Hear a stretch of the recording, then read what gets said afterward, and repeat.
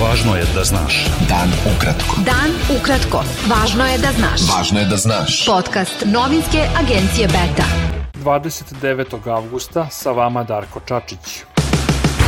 Prema najnovijim podacima Ministarstva zdravlja Srbije, od koronavirusa je umrlo još 9 osoba. Broj novozaraženih je manji nego prethodnih dana, a infekcija je potvrđena kod 1722 od 9503 testirane osobe. U bolnicama je 1119 COVID pacijenata, od kojih su 83 na respiratoru. Epidemiološka situacija u Srbiji je nepovoljna i poslednji je čas da se zaoštri kontrola mera protiv koronavirusa, izjavio je član kriznog štaba vlade za borbu protiv pandemije Branislav Tiodorović. Na Kosovu je od koronavirusa, prema zvaničnim podacima, umrlo još 36 osoba, a registrovano je 1630 novih infekcija od 11.017 uzoraka.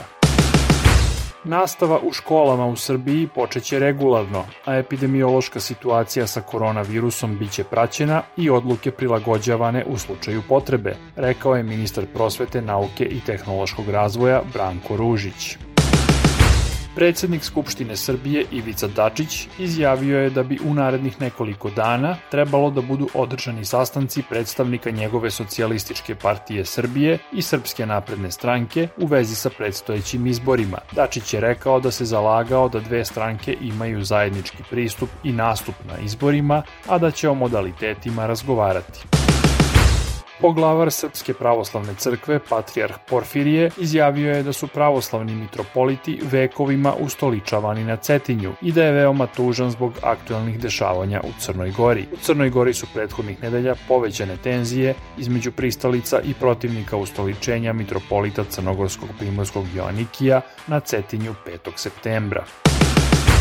Radnici kragujevačke fabrike Fiat Plastik, koji se sutra vraćaju na posao posle kolektivnog godišnjeg odmora, nastavit će štrajk od srede, budući da njihovi zahtevi nisu ispunjeni ni posle više od 6 meseci obustave rada, saopštio je samostalni sindikat. Radnici Fiat Plastika štrajk su počeli zbog smanjenja zarada, uz zahtev da im se regres vrati na nivo od pre januara ove godine i da za plaćeno odsustvo dobijaju 65 umesto 60% zarade. Beta.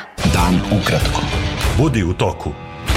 Član predsjedništva Bosne i Hercegovine Milorad Dodik izjavio je da bi situaciju u toj zemlji bilo moguće rešiti uz posredovanje predsjednika Turske, Srbije i Hrvatske, Redžepa Tajipa Erdogana, Aleksandra Vučića i Zorana Milanovića, rekavši da u dosadašnje posrednike više nema poverenja. Mislim da bi bilo dobro i pozvao sam i rekao da ovu situaciju mogu da razriješe kroz modeliranje koje bi učinio Erdogan i predsjednik Vučić, a sad bi dodao i predsjednika Hrvatske Milanovića, koji bi mogli da doprinesu i da se ovdje možda održi neki dijalog. Ovo i sada posrednici, dosadašnji posrednici, uopšte nemaju šanse više da im povjeruju. Predsjedavajući predsjedništva Bosne i Hercegovine Željko Komšić kritikovao je Dodika što poziva pojedine strance da se uključe u izmene Dejtonskog sporazuma, dok mu drugi smetaju.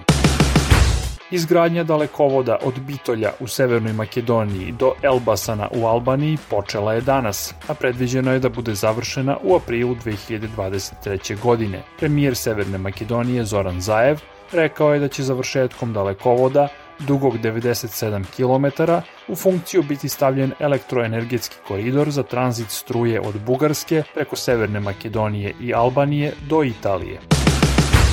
Francuski predsjednik Emmanuel Macron doći će uskoro u radnu posetu Hrvatskoj, javio je Jutarnji list.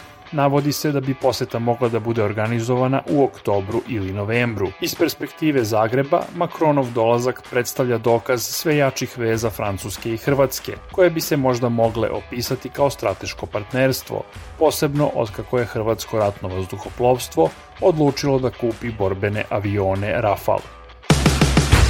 Sjedinjene Američke Države su izvele napad bespilotnom letelicom na vozilo sa više bombaša samoubica afganistanskog ogranka grupe Islamska država, pre nego što su oni uspeli da izvrše napad na aerodrom u Kabulu, izjavili su američki zvaničnici. Za sada je poznato malo detalja o tom incidentu, kao i o napadu raketom koja je prema navodima afganistanske policije danas pala na naselje udaljeno kilometar od aerodroma u Kabulu i ubila dete. Novi afganistanski vladari Talibani opisali su ta dva napada kao odvojene incidente, iako su informacije o oba veoma šture. Svedoci navode da su danas čuli samo jednu snažnu eksploziju u Kabulu. U vazdušnim napadima na najveću jemensku vazduhoplovnu bazu poginulo je najmanje 30, a povređeno je više od 50 provladinih boraca, saopštili su izvori bliski vlastima Jemena. Bilo je to sve za danas. Sa vama je bio Darko Čačić, slušajte nas i sutra. Pratite nas na portalu beta.rs I društvenim mrežama. Važno je da znaš. Dan ukratko. Podcast novinske agencije Beta.